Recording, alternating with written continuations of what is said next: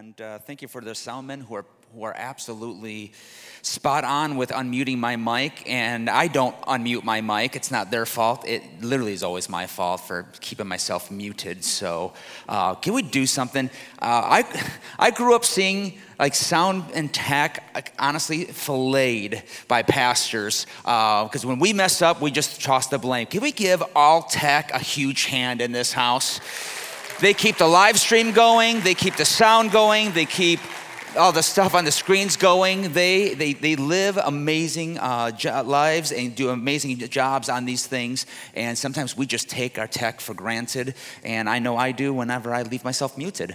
So if you ever bought your Bible, go to Luke chapter 13. And if you did not get a sheet of parables when you walked into the room, if you did not, lift up a hand. Cammie and Noah, the worship team, lifting their hands.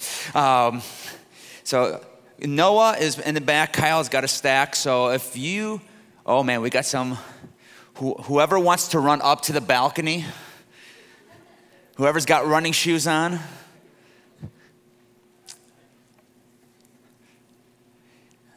We're going to be handing out a list of parables. We are going to have you read 37 parables today. Some of you are like, why did I come to this church this morning?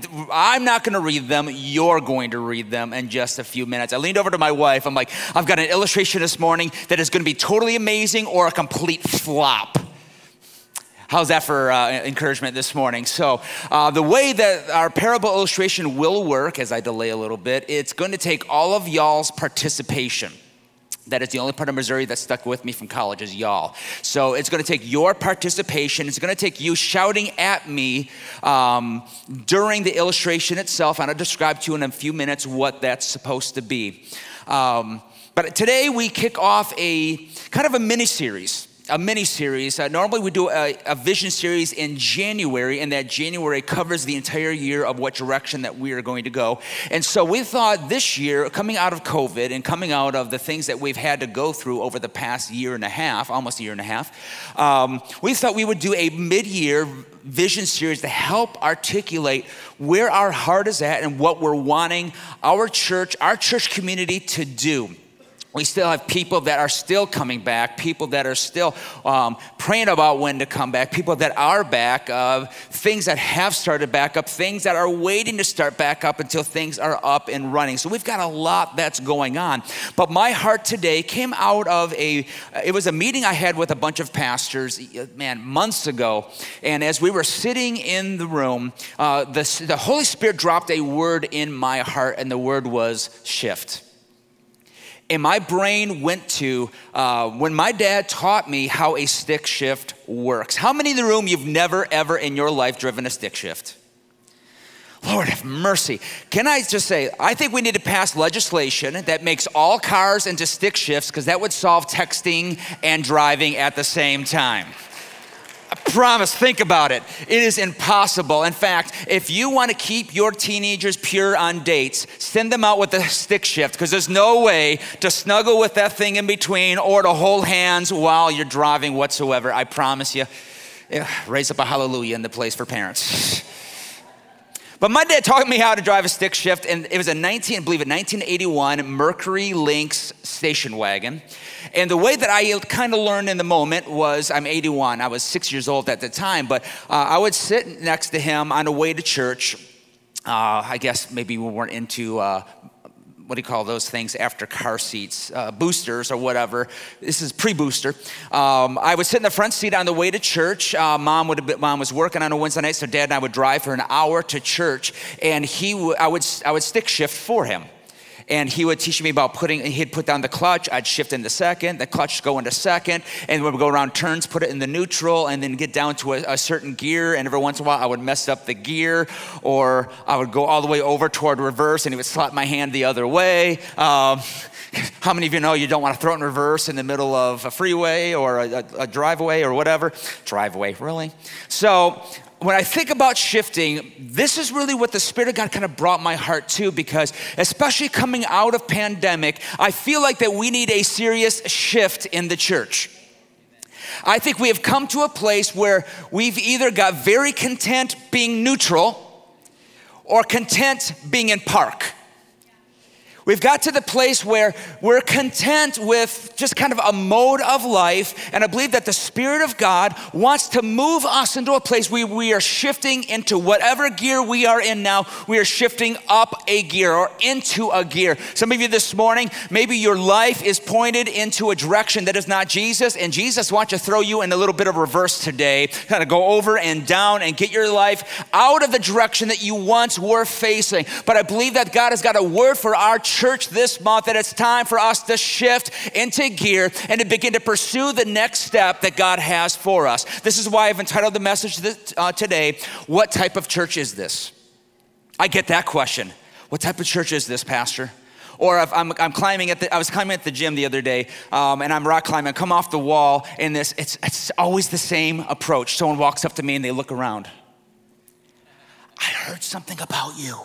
I'm like, it's probably a lie, but what did you hear about me? I heard you're a pastor. Okay, that's not a lie, and we don't have to whisper.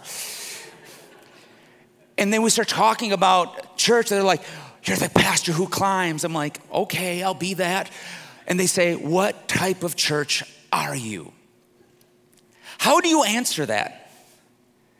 Because usually I'm waiting for someone to really ask, are you a hymn church? Are you a smoke on the platform church? Are you a lights during worship church or a lights down during worship church? Are you a shouter, or are you a hellfire and brimstone? Or are you calm? Are you liturgical? Are you this? Are you that? Every once in a while people ask me, what parish do you belong to? And I just always makes me smile, and I make them call me Father DeVito every single time. But the reality is we have to ask the question, what type of church are we? What type of church are we? And as I've been kind of praying over months over this series, I came across somebody that is just as passionate about the parables as I am. And Mike Burnett, who's just become a friend, shared an illustration that I wanted to share with you today, but I wanted to come out of Luke chapter 13, verse 18, and it just simply says, he said, therefore, what is the kingdom of God like? And what shall I compare it? It is like a grain of a mustard seed that a man took and sowed into his garden, and then grew, and it became a tree, and the birds of the air made its nest and branches. I love Jesus because Jesus, number one, is to save my soul, redeem my life, and just set my feet upon a foundation. Man, I could preach on that all day long. Jesus, but when he wanted to describe what the kingdom was like, and not just what the kingdom, what the church is supposed to be like, what the kingdom of God is supposed to sound like, look like, he told us parables. He told us stories. And I've given you 37 parables, and I promise you, when I say the word parable, everybody's brain goes toward one parable. Some of y'all are already thinking of that parable. And so my friend Mike shared this illustration. I thought, this is the way I want to kick off one of our messages, just this illustration, and begin to challenge you with next steps. And so this is what we're going to do. We're going to do a little sermon illustration that's going to take your involvement. Yes, your involvement. And so what I want you to do is I want you to look on that sheet. I want you to find your favorite parable. If you don't have a favorite parable, what we'll do is we'll put up on the screen the parable that we just read. So my challenge is this, would you get out your iPhones, pull up BibleGateway.com, or if you have the YouVersion app, pull up the YouVersion app. I want you right now to look up your favorite parable. And if you notice on the sheet, you've got your specific parable you like and where it's to be found. You don't have to memorize it. It's right there for you. And would you take just 2 minutes to read the parable? Just 2 minutes. Well, Pastor, I'm not a fast reader. That's all good. Do I need to adjust that up on the screen? Is that my adjustment up there? While you're reading, I'm going to get my screen set up here. Tech, I'm going to try something here.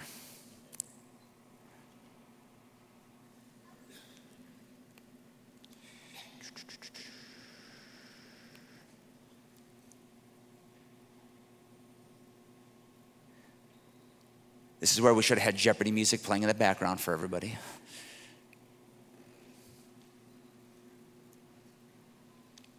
Will it get bigger at all? It was bigger the other day. We'll work through it.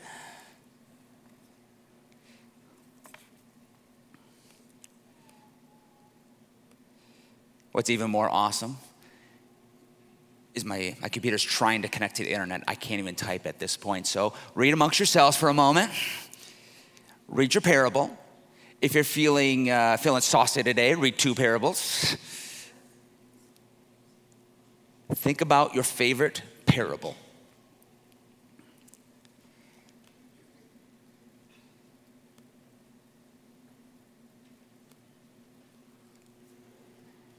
Ethan, can you take my phone, turn the Wi-Fi off my phone?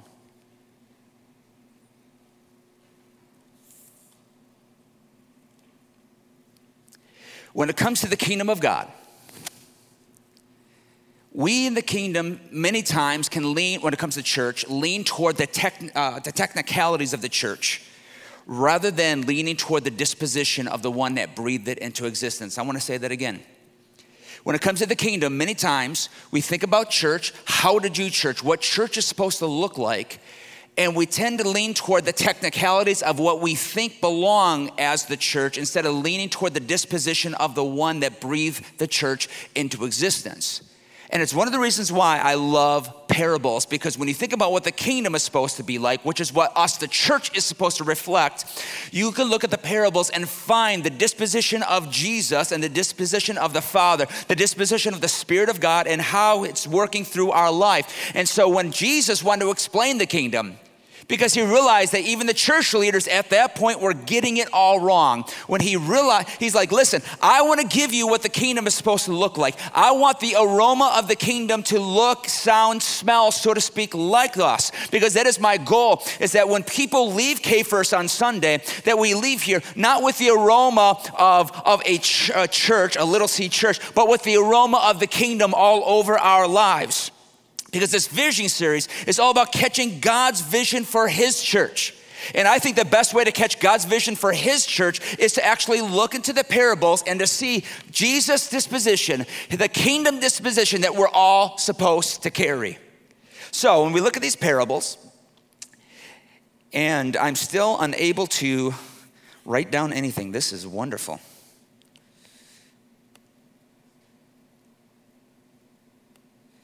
I'm going to see if this is going to allow me to work here. This is where usually I have visiting pastors and then they shake their head at me and I'm like, why are you shaking your head? They're like, good, it happens to somebody else besides me. So when we're talking about the parables, so we're going to have to kind of shoot from the hip here without being able to type it, because what I wanted to do is I wanted to simply ask you what the parables mean to you in one word. In one word, and a life-giving word, what does your favorite parable mean? What does it mean? So let's just go down the list here. So, and what I'm going to do is I'm going to do my best to memorize all 37 words that you've used. Lord, help me today. My mom just sent me a copy of my report card from 4th grade. They had a big C+ on there, and the teacher's like, Dave, it's such a pleasure to have in class. I'm like, it's because I didn't talk to anybody. That's all it was. So let's see if my C+ brain can grasp here. So the growing seed. What's the theme of the growing seed? What's a life-giving word? Anybody look up the growing seed? Just shout it out. What? Investment. Or here's a hint. Growth. Growing seed. Nobody laughed. Okay, I'm trying here. The two debtors. I should say two debtors. That's my fault. What about the two debtors? What's the theme? So we've got investment. There's a great one. Give me the two debtors. What is the theme? Bueller. Anybody? Stewardship. I'll see if you steal Joel's word. This one, investment as well. The lamp under the bushel. What's one life-giving word? Witness. Oh, give that girl a Pop-Tart. Witness. There's a good word. What about parable of the Good Samaritan? Empathy. There's a phenomenal word. Oh, compassion. Empathy, compassion. The friend at night. Anybody look up a friend at night? Persistence. Hospitality. You're like, anybody comes to me in the middle of the night, I'm not answering the door. It's 2021. What about the rich fool? What did I hear? Greed. What about a life-giving word? It recognizes greed, but what is it challenging us to do? Sacrifice. Stewardship. Let's see here. The wise and foolish builders. What's the one word? Consequences. Whew. Consequence makes you shudder saying it out loud. What else? Life-giving word. Foundation. What was it? Envy. What about the new wine and old wineskins? One of my favorites here. Stewardship. What else? What about change? Shift. Woo! Nice. Give her a Pop-Tart. Well, parable of the strong man. Care. Strength. Well, parable of the sower. Planting. Anybody else? Growth. What was it? Listening. That's something I should be doing right now. What about the barren fig tree?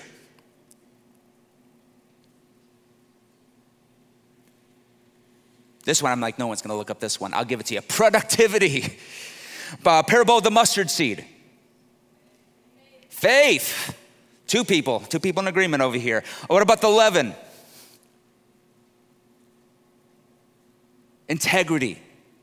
Boundaries. Parable of the pearl. Not the black pearl, that's a different Christian movie. Parable of the pearl. Value. Oh, that's a good word. I wrote down the word worth. That's a better word. Another Pop-Tart over there. Drawing the nets. What about health or healthy culture? What about the hidden treasure? Anybody the hidden treasure? Persistence. I like that. Counting the cost. Anybody look that one up? I wrote down the word sacrifice, readiness. The lost sheep, or sometimes it's called the good shepherd. Who looked that one up? Some of you are the ones that never raise your hands in class whatsoever, right? I wrote down righteous judgment. The unforgiving servant. Forgiveness. Somebody didn't look at that one. That was an easy one there. What about the lost coin? Value. It's exactly what I wrote. Parable of the prodigal son. Love. Forgiveness. Acceptance. Everybody went after this one. Restoration. Next month, starting the second Sunday, we're going to do a 7-week series on the prodigal son. I am so stoked about that. What about the unjust steward? The key word is the word just. Justice. I heard somebody whisper it over there. That quiet person. Justice.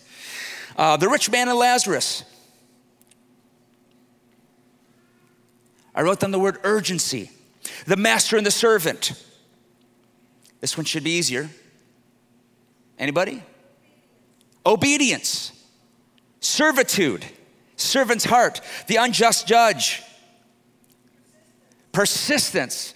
Mary, you get a Pop-Tart today. Pharisee and the publican. What do we have for that? Humility. That's what I wrote down. Workers in the vineyard. What was it? Equality. There's a loaded word nowadays. That is a word that is loaded with leanings, and equality is really, we want to ever look at the book of Galatians, saying on how we are all loved as the children of God. And we're not divided into those that God loves and God that does not love, that God equally loves us with this amazing love that Kyle wrote about today. Boy, we talk about equality all morning long. Goodness gracious. Where was I at? That got me going there. What did I leave off at? What? The two sons. I heard the Capri Sons. All right. The wicked husbandman. Can we bring back the word husbandman? No. I wrote down did anybody write down a word for that one? What was it? Righteousness. What about the great banquet? I wrote down the word invitation or celebration. The budding fig tree. What about that one? Learning. The faithful servant. Anybody do the faithful servant? Authority. Faithfulness. Tech team, you could switch back to the other thing because my computer's not hooking up to the internet. God bless the internet and our dial-up service here. The 10 virgins. Sexual purity. Okay, no. I was playing off the word virgin, guys. You can laugh a little bit. What was, somebody said something over here? Preparedness, nice. Preparedness, that's literally what I had. The talents of Minos. Anybody? Responsibility. 2 more, sheep and the goats. I wrote down righteous judgment. What about the parable of the wedding feast? That's where I wrote down the word equality. Now, no matter what you landed on, or if you've just been tolerating my illustration today, we all lean toward a parable because there's a parable that specifically spoke to us. But when Jesus was trying to give the disposition of the kingdom, which should be the disposition of the church itself, he told stories. And he wanted to display something within that culture to get people to understand that what you may think of God may not be what God is like. And so he gave them this disposition. And he said, this is what the church is like. And so when we look at these words like growth, investment, hospitality, stewardship, change, care, strength, faith, integrity, worth, culture, persistence in prayer, urgency, justice, forgiveness, equality, all of these things. This is what church is supposed to be like.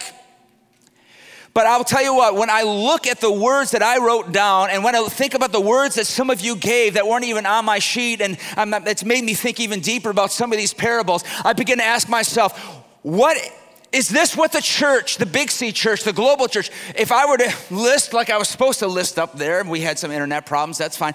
But this list that we were reading off and this list that we were working, is this what the church is? Is this what we're like? Is this the disposition that people in the world get from the church? Do they get these type of words? Do they get joyful surrender? Do they get forgiveness? Do they get transparency or compassion? Do they get care and integrity? Do they get faith and worth? Do they get these things? If not, then church, ladies and gentlemen, we have got a lot of work to do. Because the problem is, it's not getting the world to act better so that it makes our witness easier. It's getting us into the place where we are acting in accordance with the disposition of Jesus so that the world gets an adequate representation of who Jesus really is. Because if our church lives don't represent the Gospels, if our church lives don't represent that which Jesus talked about with the parables, if our church lives don't represent the list that we made today, then ladies and gentlemen, something has to shift. Something must shift. And so, we can get up and talk about our vision statement, which is the same. We want to make it simple for people to find and follow Jesus. I'm not here to argue about a mission statement or to give you a mission statement, but I wrote this down earlier this week. A vision statement doesn't lead us to health. A healthy view of God leads us toward vision. I've had people say, if you just get the right mission statement, the right vision statement, you can get all the vision statements. And let me just tell you this, that every church has a vision statement, and every vision statement is always leading toward the same thing. We want people to discover Christ and to follow after Jesus. But the goal is to not to rally you to a vision statement, but to rally you into a healthy view of God. Because when we get a healthy view of God, that will give us the vision we need for our lives as individuals and corporately. And it is my heart and my vision that we would be a church of what I call next steps. I want us as individuals, individually, corporately, to be a church that is adamant about taking next steps of following Jesus Christ. That word of following Jesus is an action word. It's not a stationary word. It's a word that says that something is taking place. And I want to challenge you to be the type of person that says, I'm not just a fan of Jesus, I want to be a follower of Jesus. Man, we have developed culture where it's popular to be a fan of Jesus. Everybody's a fan of Jesus. We want to see this type of Jesus, that type of Jesus. But listen, let's stop making types of Jesus and let's follow the real Jesus and let Jesus bring the real change in our life. It's all about being a follower. And if we're going to be a follower of Jesus, we got to be people of next steps. Because if we truly believe the best has yet to come for our lives and for this world, people write to me all the time, Pastor, I know you think the best is yet to come. Have you seen the state of the world? And my response is, have you seen the state of my Savior? Because if you know Jesus, you know the best has yet to come. And yes, you can go through the crud in life and you can go through the murk in life, but when you get a hold of Jesus, Jesus begins to fill you with the strength to go through the murk. He begins to help you through the issue. He begins to give you healing for the fracture in your life. If you've got Jesus, the best has always yet to come. And if we truly believe that we've got to be a culture that chooses to go after the best, and the only way to go after the best is to take next steps. Let us not be a church that thinks about what we coulda or should have been. We turn 90 in just a couple years as a church. Isn't that crazy? We turn 90. We've gone through a litany of pastors over 90 years. I think I'm pastor number 14 or 15. We've had amazing pastors and staff come here, and they've come here and they've come through. Some have passed. God has just done amazing things. And I look after almost 90 years and I think to myself, you know what? God is not done with K First. The best has yet to come. And yet I don't want the storyline of our faith to be eclipsed by a shift toward God that we were unwilling to make. I want to say that all over again. I don't want the storyline of your faith, I don't want the storyline of our faith as this church to ever be eclipsed by a shift towards God we were unwilling to make. But Pastor Dave, God might ask me to do a hard thing. Listen, God may ask you to do something that's hard, but he will never not strengthen or equip you to do the thing that he's challenged you to do. And not only will he not just equip you, he will strengthen you to do the things that he's challenged you to do. But don't let the storyline of your faith be, what could God have done had I simply followed him in obedience with what he's challenged me to be. God wants to shift our church. He wants to shift us from fear to faith. He wants to shift us from complexity to simplicity. He wants to shift us from behavior modification to heart transformation. He wants to shift us from entitlement to gratitude. He wants to shift us from the temporal to eternal. He wants to shift us from me to we. He wants to shift us from competition to cooperation. Let me stop for a second. Listen, when it comes to the churches of this area, God rid us from competition with everybody else. I am thankful for the pastors of our city that contacted me during some of the toughest moments of my life over this past year. I thank God for Jeff Jones across the freeway that sent me a message that said, I believe that 2021 is going to be the year for the local church. I'm thankful for the phone call with Lee Cummings just over this way. He called me, he began to talk to me and began to encourage me. I'm thankful for Jeff across the street over here that contacted me just to see how I'm doing. We are not in competition. God, cure the kingdom from competition. You know what we got to do? We got to see each other as one church that are here to help seek and to save that which is lost. This is the way it was meant to be. So I'm going to talk about my friends, my other pastor friends, by the way. We're in this thing together. We got to shift from the desire for prominence to significance, to shift from the emphasis of gifts to character, shift from performance to effectiveness. We need a shift in our lives, because what I don't want to do is I don't want to fall in love with who I was yesterday. My best days are ahead. Your best days are ahead. It's time to prepare for a shift. I don't want to think that the best days of K First were back in 1933 when things were birthed and things were launched. I want to think the best days were behind us in 1983 when this building was finished. I don't want to think that the best days were when blank happened. I'm believing for greater days. And it's my heart that we would get ourselves, for you automatics, get yourself out of park. To get your foot on the clutch and to shift yourself into gear. Because this is the day and age of the local church. And it's time that people have a lot to say about the church, but it's time the church, you know what? I don't mind saying something, but it's time for us to be something that the world needs to see and taste and see that the Lord is good. I love the idea that was penned in a jail cell on pieces of toilet paper by a man named Dr. Martin Luther King Jr. he said this amazing quote. He says, there's a time when the church was very powerful, at a time when the early Christians rejoiced at being deemed worthy to suffer for what they believed. In those days, the church was not merely a thermometer that recorded the ideas and principles of popular opinion. It was a thermostat that transformed the mores of society. The context, he's talking about racial equality and racial reconciliation. But there is a timeless truth that lies in the words of Dr. King, where we are not called to simply be thermometers. Thermometers tell you the temperature. Thermostats set the temperature. You want a thermometer? Go to Facebook. You want to be a thermostat? Have a conversation. You want to be a thermometer? Post whatever you want. You want to be a thermostat? Engage somebody in the love of Jesus Christ. It's time for the church to shift. Shifting out of neutral. It's good to show up on a Sunday, but when it comes to showing up for Jesus, let's not do it at 10 o'clock on Sundays. Let's do it at 10 o'clock on Mondays, and at 10 o'clock on Tuesdays, 10 o'clock on Wednesdays. But for us to shift, we have to take next steps that move us into the place where we're no longer telling people, this is what the world is going, this is what's happened to the world.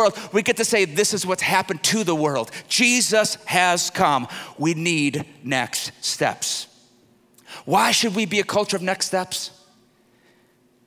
Because it can't be about Sundays and showing up and talking about God. Because God does not just simply want to be talked about. He wants to be engaged in. He wants to be engaged in.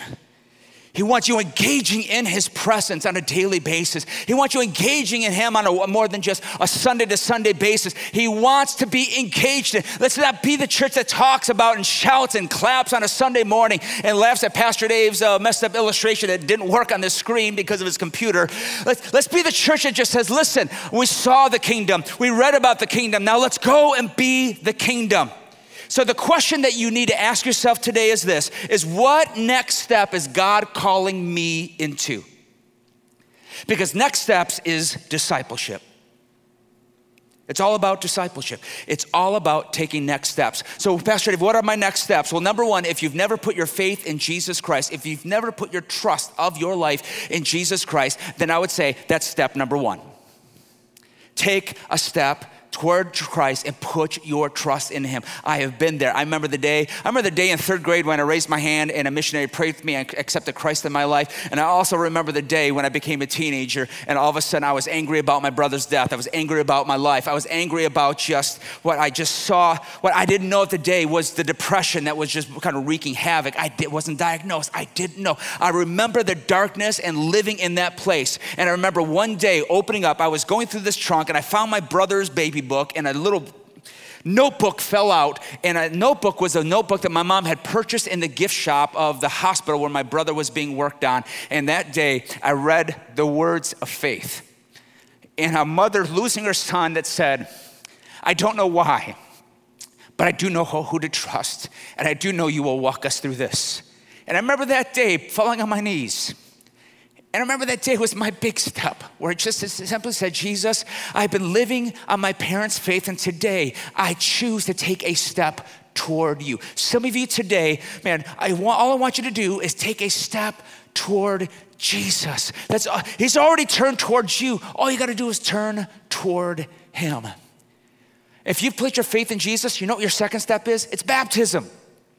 It's baptism. I'm not going to ask a show of hands of who is and who hasn't been baptized. That's not my goal today. But let me challenge you in this. If you've never been baptized in immersion, that key word is immersion. We are a New Testament church that believes in the immersion, the fully dunking down. We don't hold you down. Believe me, we don't hold you down to get all the sin out of your life. That's not our thing.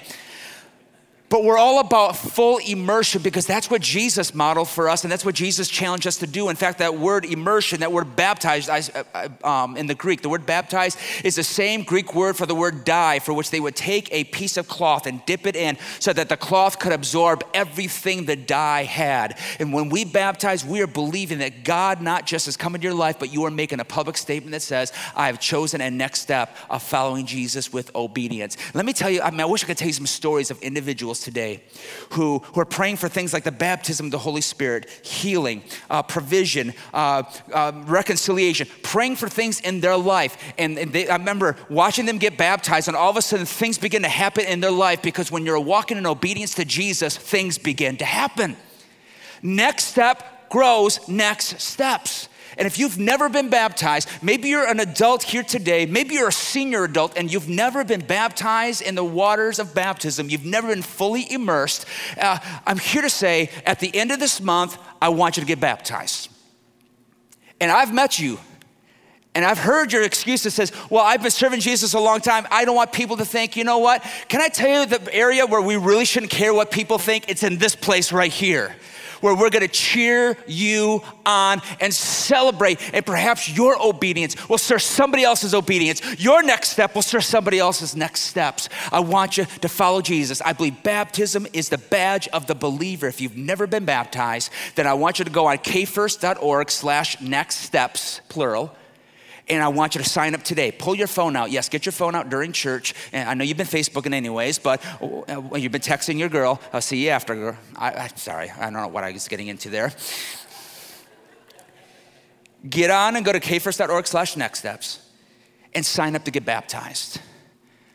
Oh, I was sprinkled as a baby. You got to make a decision, but I would challenge you, follow New Testament baptism. It doesn't mean that you did it wrong or that your parents did it wrong. That doesn't mean that whatsoever. But I'm here about making sure that if you made a profession of faith in Jesus, do it publicly and let your faith build up somebody else's faith. And I believe blessing follows obedience. After that, what do we do after that? Well, we've got Jesus, baptism, and the next step is just simple discipleship.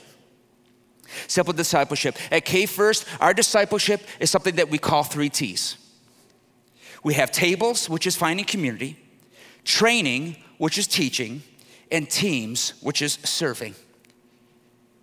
And the goal is to get people engaged in at least one next step to get you moving forward in your relationship with Christ. Again, right now, everybody in the room, go to kfirst.org/nextsteps. Pull out your phones, pull it up, save it on your phone, or if you're on the YouVersion notes right now, there's a link on there. I put it on there this morning. Go on there and fill out. Would you go to one of those T's? This is what it looks like. Would you go to one of them and just click on one of those links and right now fill out one of those forms? You're not signing up for spam. You're not signing up for anything weird. What we are needing to do is we have to gauge the interest in those areas to set up our fall. So when our fall kicks off and everyone's settled, back from vacation, back to school, we want to make sure that we have our 3 T's, our discipleship strategy for community, teaching, and serving are going forward. Tables is where we gather together. Training is where we get deeper together. And teams is where we serve together. Some of y'all have never served on a team before. We're going to talk more about that next week. But I want us to shift forward into doing something about growing in Christ. Colossians 1:23. If indeed you continued in the faith, stable and steadfast, not shifting from the hope of the gospel that you heard, which has been proclaimed in all of creation under heaven, for which I, Paul, became a minister. I don't want to shift from the hope. I want to keep shifting toward the hope. But a shift only takes one simple yes. If a keyboardist can join me, that way I'll shut up. Keyboardist, come on out, please. A shift takes one simple yes. It's amazing the power of yes. 1997, I graduated Bible college. And I remember getting myself settled into a new job, into a new ministry position. And I remember telling a lie to my then girlfriend. It was a little white lie. We should preach on that sometime. Because I told her I couldn't afford a ring and I had bought a ring. But how many of you know you can't ask her to marry you until you talk to who? Yeah. So one day she's out with friends and I'm like, hey, I'll just meet you at your parents' house. 'Cause I love her parents. And I'm like, I'll go hang out with your parents and just sit and talk with them until you get back. But I had purpose to it. But I don't know about you. It is one of the most nerve-wracking things to ask somebody for their daughter's hand in marriage. And so I got in there and instead of getting to the point, like I should do in sermons,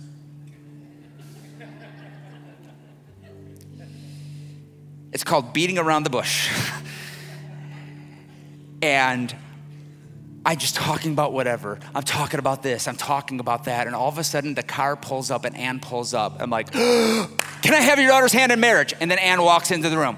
Hey guys, what's going on? They're wide-eyed, I'm wide-eyed, and they're like, oh, hey. She goes, I'll be back. I've got to go change real quick. I'm like, okay, it's good to see you, sweetie. She walks in the room. I'm like, so what do you think? I gave them zero opportunity to ask me a single question about financial plans or anything like that. It was genius. I had no plans. No plans at all.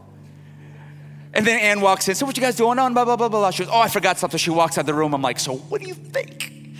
And Ann's mom, she just shakes her head. She says, yes. And Ann walks in, and I'm like, I'm smiling. I'm ready to cry. They're ready to cry. And so what are you guys talking about? Oh, we're just hanging.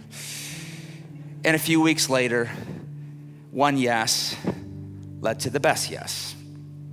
And then 51 weeks after that, the best yes of all. But it's amazing when we give one simple yes, what one simple yes can grow into and can build on one after another. And all it starts with is with a yes. So my takeaways for you today is this. Would you just simply say yes to taking next steps? Go to the website, look at the website, click on one of the T's and say yes to one area. And here's another challenge for maybe you can grow in this week. Take your parable for the day. And would you simply take that parable home? Sit with your kids or sit with your spouse, sit with a friend, and take the week to talk about the parable and begin to say, Jesus, what's the next step in my parable today? I love Jesus. She's like, the kingdom of God is like this. So dive into this and begin to say, Jesus, what is the next step in this? Because maybe it's compassion, maybe it's justice, maybe it's faith, productivity, stewardship, integrity, if I think of Joel's word, investment. What is one yes I can give to you here? And let your week be about saying yes to Jesus. But I think the greatest yes you can give today is that first initial yes that will transform your life. Bow your heads with me.